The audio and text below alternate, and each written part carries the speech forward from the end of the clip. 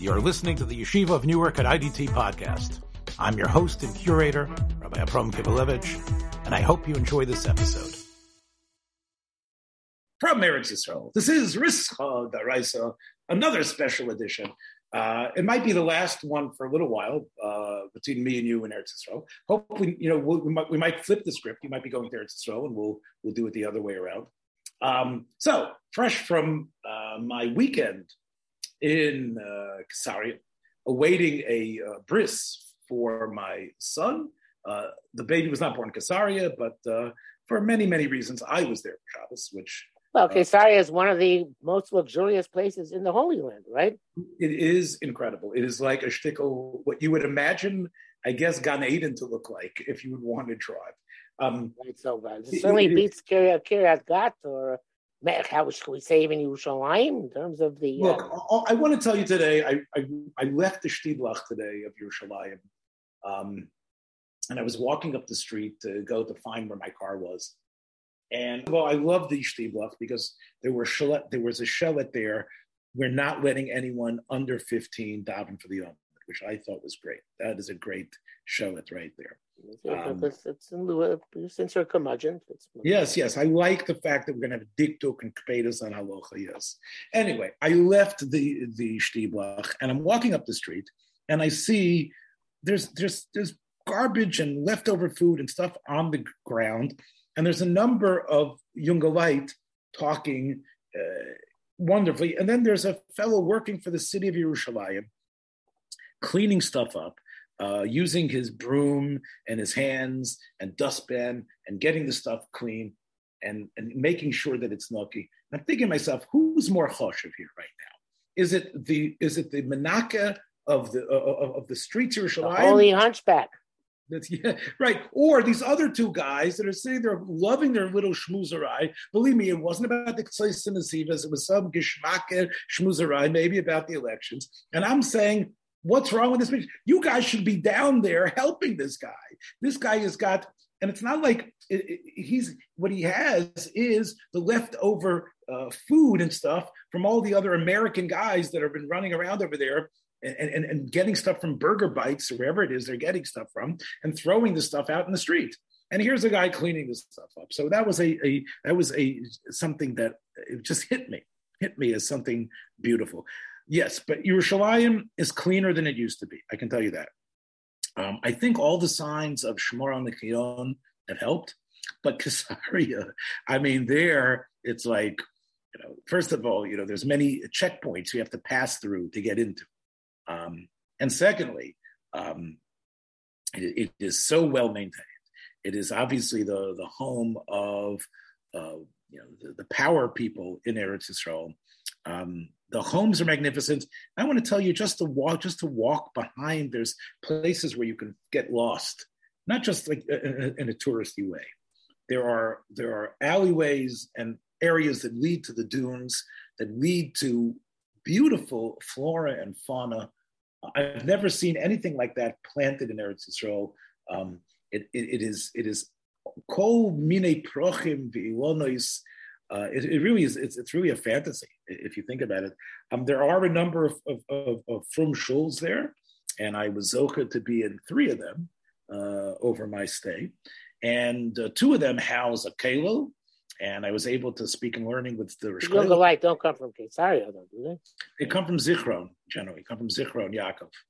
And but the Balabatim Udav, they are very proud that they have a kollel there. And it's so strange when you think about it, because the main street, of course, is Rothschild. And I assumed that Rothschilds had a lot to do with building this place. For sure, yeah. Yes.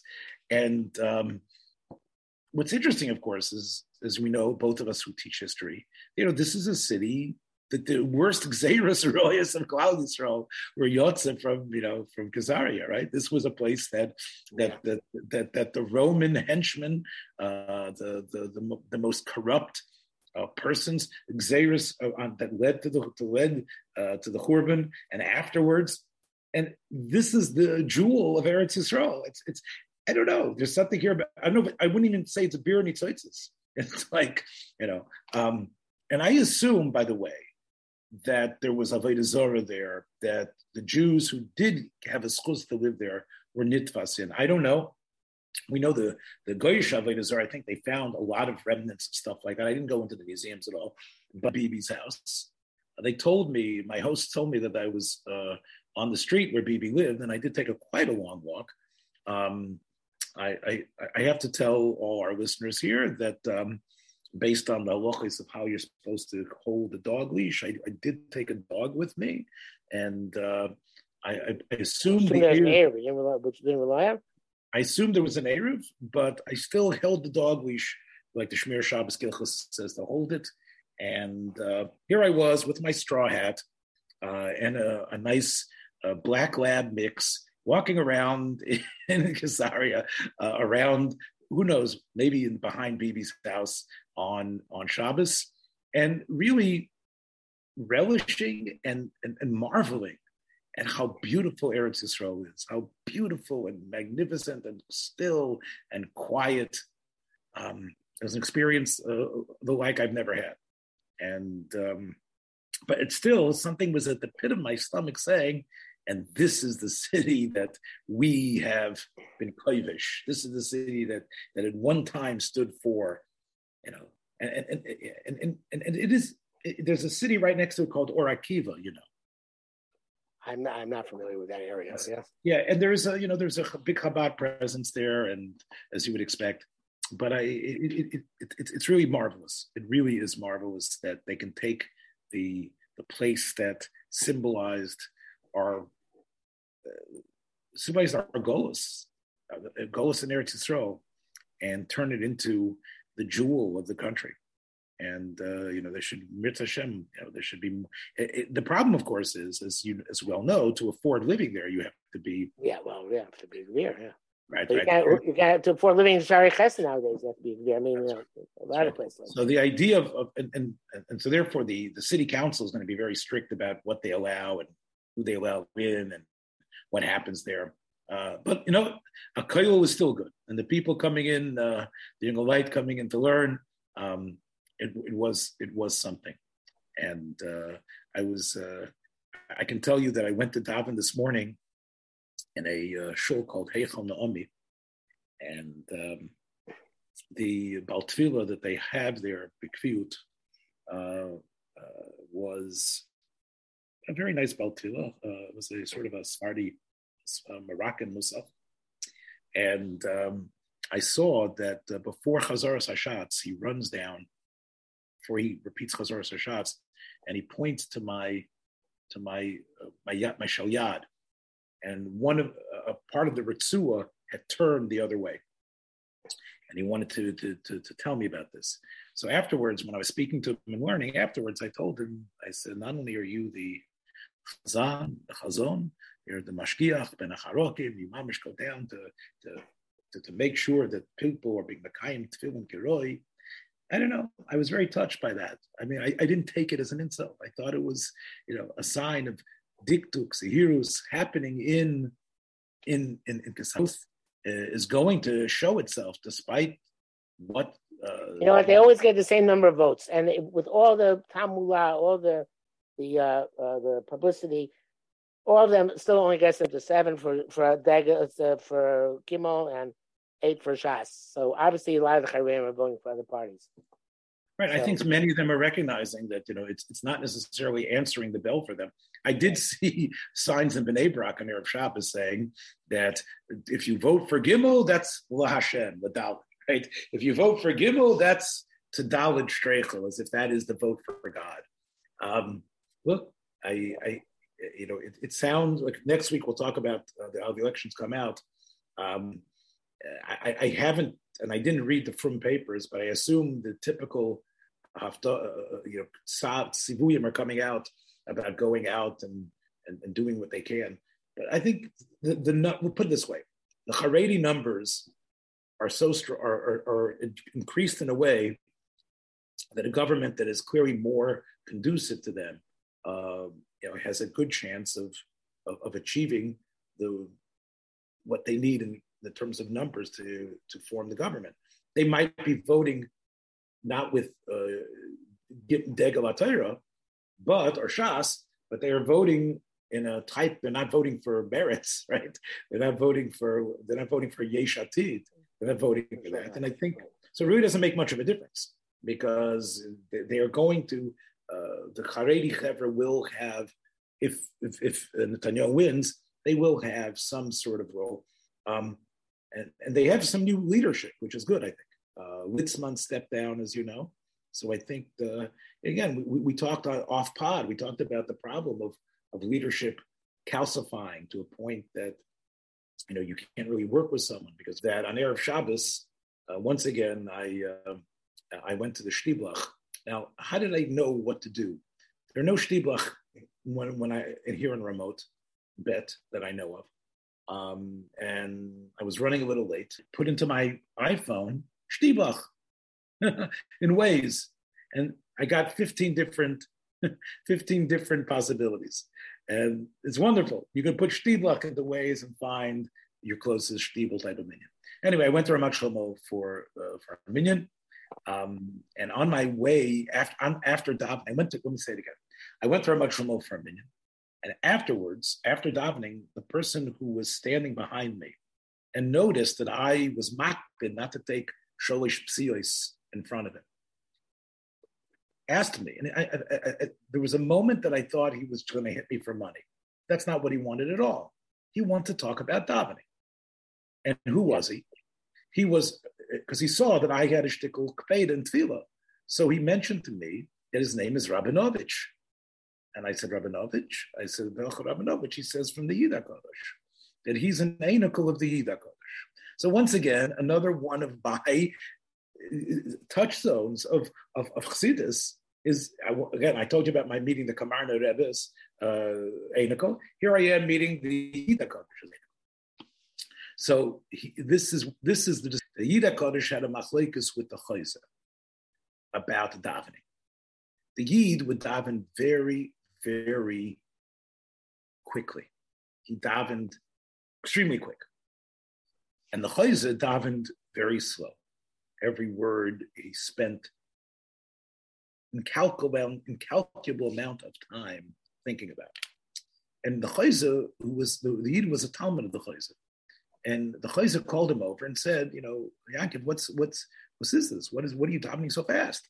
So he said, Rebbe, imagine that I would be getting an oichel that I really would have a tremendous tzimoyan to have. I just popped it in my mouth so fast. The words of davening are so geschmack. I just want to eat it up so quickly. So therefore, every single word I say the word correctly, but it's quick because it's weiter something that's geschmack. So the Chayzer answered him back.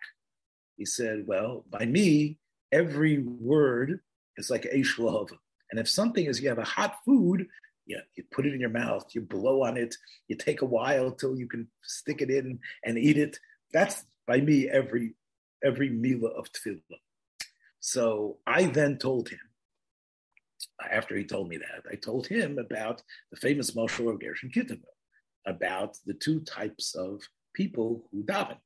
That there are people who daven extremely fast, and there are ones that take their time, if you will, a vald, a yar. Imagine it a sort of a no man's land that's outside of a yishuv, that separates one yishuv from another. And in order to get from one to the other, you have to run through there. Because it's sort of a no man's land, it's a place that is frequented by highwaymen and robbers who will jump on the person and beat them up, take whatever they have. There's one young fellow decided that what he would do is run, zigzag, as fast as possible, and this way he couldn't be a target for any of the robbers. The other one went into the bar, as it would be, got himself shaken, and then meandered his way through. Now, as he meanders his way through this yar, the robbers, the highwaymen, and rascals jump on him, pummel him, take all his money, bruise him totally and completely. But he's able to somehow get up in his state of stupor and find himself rolling to the next yishuv. When people find him and they see he's all beaten and lacerated, he says, well, I don't know. I don't feel a thing. I feel okay. I think I made it. So from Gershon Kittever says that's the two ways you can have. We know machshava zoros are constantly inserting themselves in our heads. So one way you could do is you could just quickly get zigzag and run through there before they could actually bring you down. Or you could basically allow yourself to glory in whatever you're thinking about, whatever type of machshava zara, whatever you think about the elections or your mortgage or whatever it is, how you're going to edit Rischa Daraisa properly, whatever you're trying to think about. And then before you know it, the words are coming out. But meanwhile, what sort of toll has it taken on your soul and on your mind? All the klippas, as it would be, have been dovik to you, and your davening is really completely blotched and horrible. But you don't realize that because you're just constant fashikin. So I told him this story afterwards. Then he decided to tell me that this machlekes between the chayze and the and by the way, by this time there was about 10 people all around us, and I switched from Yiddish to Ivrit. And then he went. No, you need a business card you can give out in these circumstances, which says Avram Kivelevich, podcast extraordinaire, looking for a job in Eretz Yisrael, something like that. Yes.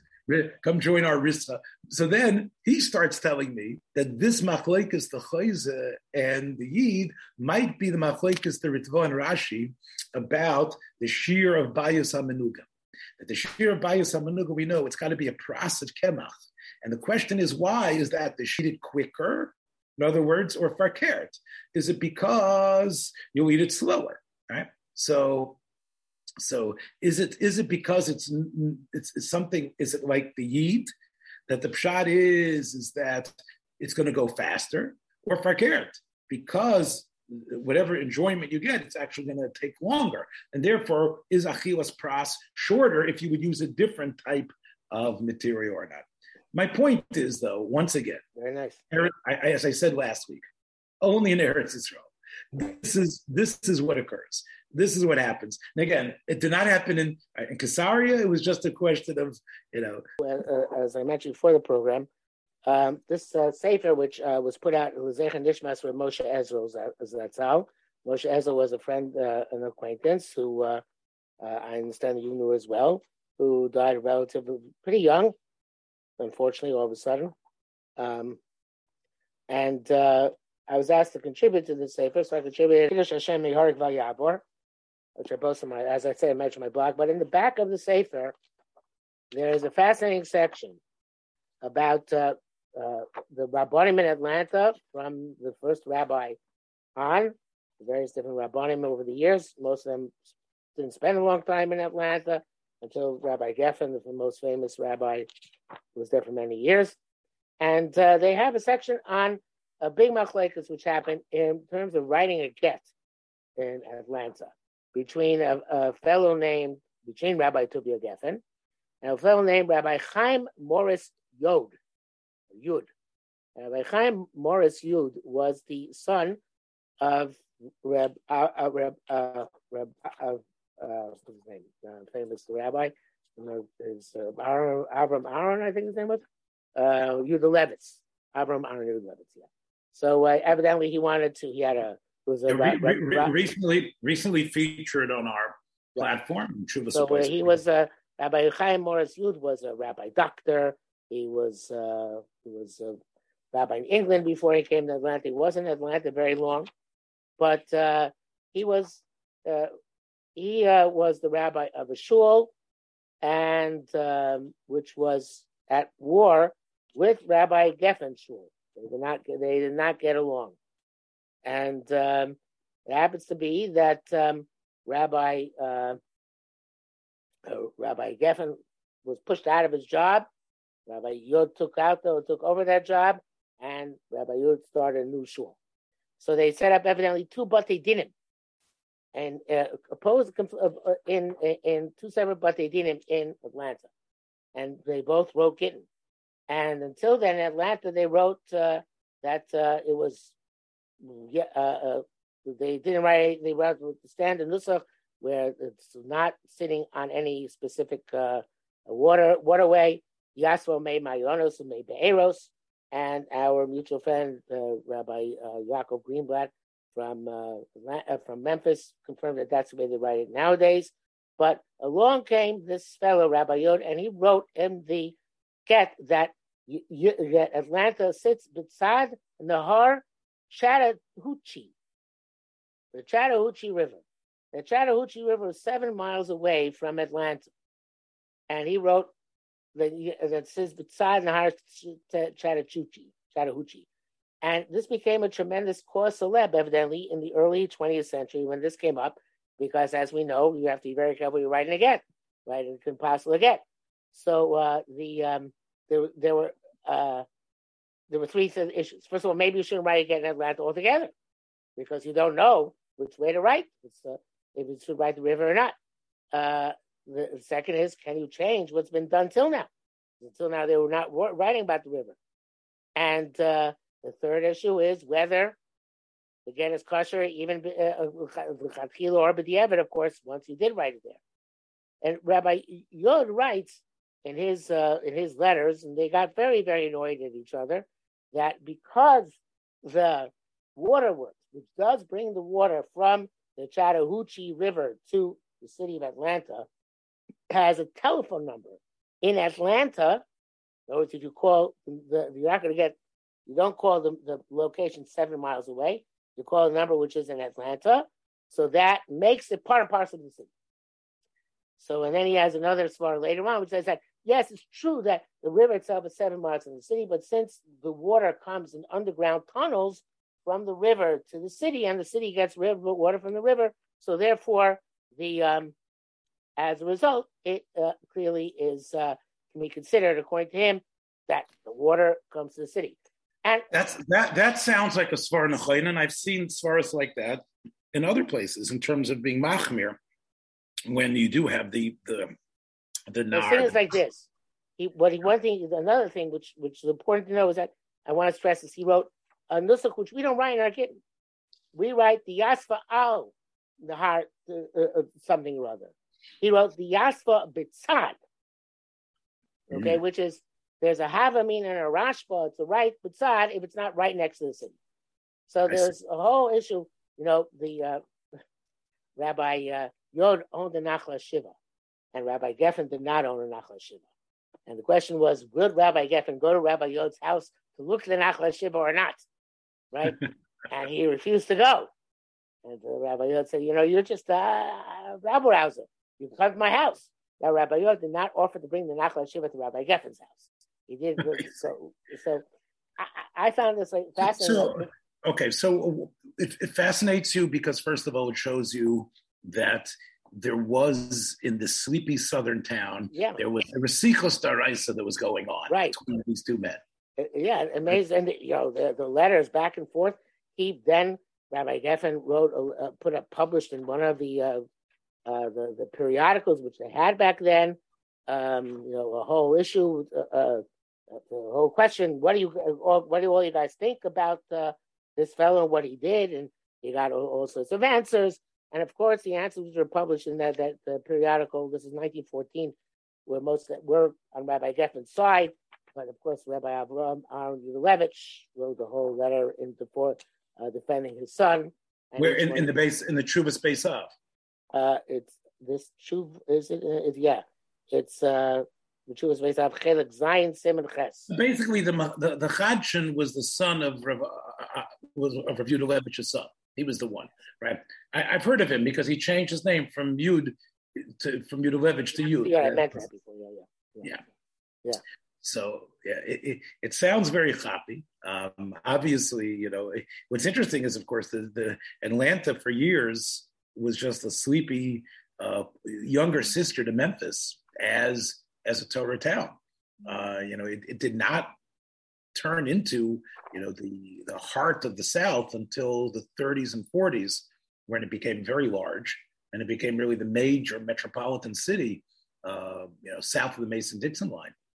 And that wasn't in Texas. And it's interesting that, you know, I would assume there was a small Jewish community there. And the fact that these Chaver were fighting about, I guess it spells a little bit about what life in America was about. Research and found these letters on this. So I believe the Esral family they found it through. There's a Chashva Rosh Kollel in Milwaukee. His name is Rabbi Senderovich. Mendel Senderovich, of course. Yeah. I consider him a very good friend. Who wrote a kuntres Oretz Le'areha. Yeah, I have it. Yeah, so it's part of that is the. So he's the one. He's the one who had the treasure trove of these issues about Atlanta. Right. So then they brought in a Rabbi Moshe Tzvi Berger from Brooklyn. I know Moshe Tzvi Berger too. He is the person who is the great defender and the printer of Rav Yudalevich's Sarg. Right. So I actually had a conversation with him a couple of weeks ago when on our platform we featured Rav Yudalevich, and he was very happy to provide me information that he had. But he's a wonderful Talmid Chacham. He went to yeshiva with my older brother. Yes, go ahead. And then some of those were in the archives of the American Jewish Historical Society. And I guess Yehuda Esral, the son of the Nifter, he's the one who put it together in the end. All this research. That was Shemo Teferis. Yeah. I guess it might even outshine your shtickle on. What was your shtickle again on? Oh, of course it outshined my shtickle. I'm not that big an about guy, but to say my shtickle Kiddush Hashem is more interesting than this shock of a top. Contribution is Rabbi Yosef. Let's talk about Martin Esral, Moshe Esral, and talk about really his great significance. I knew his brother. He was in yeshiva with me together. We were in the same shir. That's Menachem Esral, Mitch Esral, and his younger brother, Nebuch the Nifter, came to know me not as a friend of his brother's, but as the Frumi Noble Night Koel tape library star, so to speak. And that's the way he got to know you two as well, right? I believe so. No, I was with him in Eretz. He was a year older than me. He was but we had a lot of common friends, and we were in Eretz together. Okay, but he got to know me through my tapes, and he would call me consistently. And it was such I was so honored because he's basically my age. I think I'm only about a year older than him.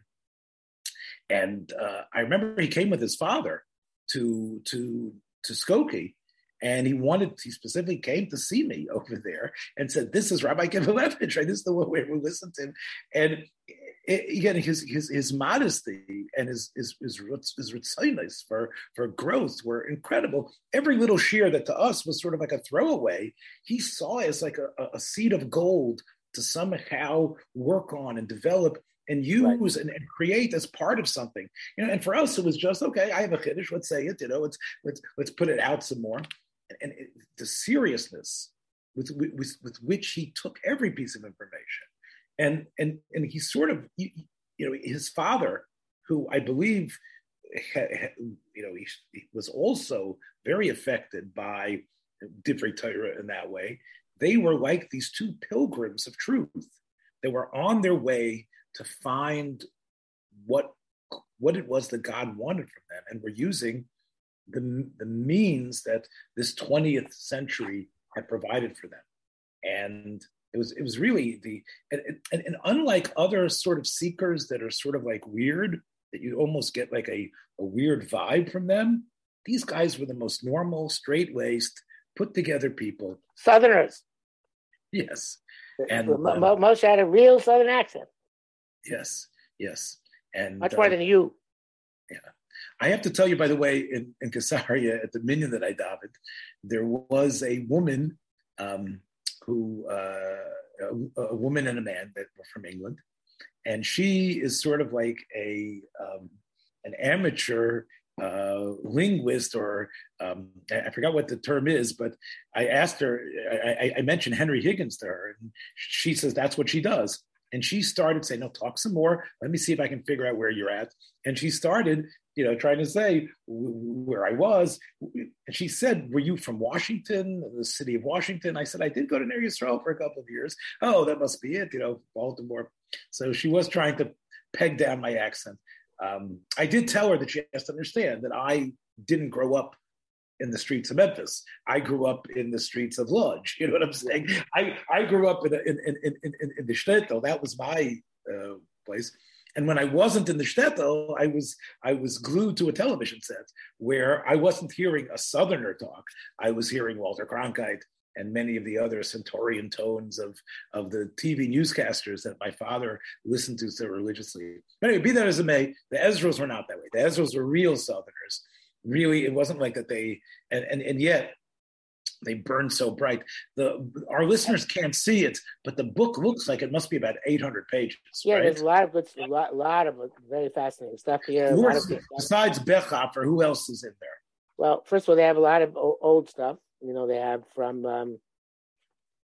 Reb Nochel, but besides them, for a lot from Ruderman, Rabbi Kronglass, from Rabbi Weinberg, Rabbi Kolevsky, Rabbi Prime Eisenberg, even Rabbi Gettinger, Rabbi Alpert, Rabbi Tzvi Hirsch-Kozenski, Rabbi Michal Forschlager, Rabbi Gifter. Forschlager, this is Scheinepis. This is the Shlomo Fisher, a lot from Rabbi Shmaria Shulman, and then a few others.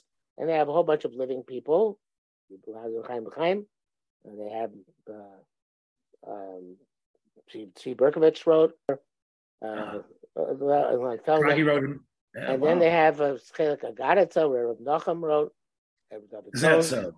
And then they have also this stuff from himself, from Moshe and his family. Just a couple of brief things. One thing is that he says that why do we do Atifas Taus Katifas Yishmaelim? Because he brings down from the Chazal say about Avraham Avinu in Yichut V'Atzroch now, because Avraham said that because they got the chut is they got for the chut they got the mitzvah tzitzis, and for the sroch now they got the mitzvah tefillin. And he brings down here that the chut they're referring to is the one with which the Arabs wrap their kafiyas. They wrap their kafiyas with a string. So Bazoi makes sense via Tifas Yishmaelim, because they're emulating the Arab chut. This was Moshe Ezra's own vart. Yeah, and then he says, "The Machamish Lid Tzeitzim Nashavas Marim Lavo." He says, "What's the pshat in the Zemer?" He says, "The Amalek Shomri So Shnei Shabbos Miyadu Unigolim." So how are they going to be into Shema Shnei Shabbos? The Ma'acher lets us Mina Shabbos, and the Memar they keep the next Shabbos. That's why the Seder is the opposite, right? Not Memarim Lavo. Because we're going to the next one, which is going to take us out of our goals. Yeah. That's I think a great thing. And I think let's tell people that they should try to get a hold of this, and it's going to be available in all the bookstores. I think so. Yes, yeah. This they do a really chashuv job. It's called Sefer B'nai Moshe. Right, and definitely should be for Netzach, for our wonderful, wonderful friend, and clearly. The people that you've mentioned there are all people that were part of his journey. Yeah. People from the yeshiva. And I think the fact that they all gave so willingly, and again, Tzvi Berkowitz is not, and we know he's one of the really great Torah minds in America today. He doesn't publish right and left. No. So the fact that he certainly doesn't. Yes. And Rav Nachum, of course, probably one of the most important Mekubolim in America. Is probably Rav Nachum Lansky, my Landsman. And I want to tell you, when I met Rav Nachum, they had a Rav Nota Greenblatt 90th birthday celebration or whatever it was in Flatbush. And when Rav Nachum came over to me and said that, and talked to me as if, he says, yes, I've heard about what you're doing and this. I mean, I couldn't believe it. I'm saying Rav Nachum Lansky, is incredible, and his story is unbelievable. His Anova is probably greater than his Anova and Sickness are greater than his Lumdus, and his learning, which are extraordinary. Yes. Rav Nachum is really an incredible jewel, and there's a Gesundsein, so he should be tremendous arichas yomim, and people should be marba talmidim if it's possible. He's a person who really, if you want to, again, understand what it is to live like a tzaddik, Nachum Lansky is definitely a person who could do that. Moshe should have a lichtech Gan Eden, a sefer like this. Sounds like it's definitely worthy. Try to get me a copy then, okay? Okay, we'll do. Wait for when I come back. We'll catch you again, Mr. Shem, next week. That's it. I'll send them the copy of the Rischa, and then Mufti to get you a Sefer. I see. Get something free. Okay. Be well. All right. Thanks for joining us for another episode from the Yeshiva of Newark at IDT Podcast. Be sure to subscribe on your favorite podcast app so you don't miss a single episode.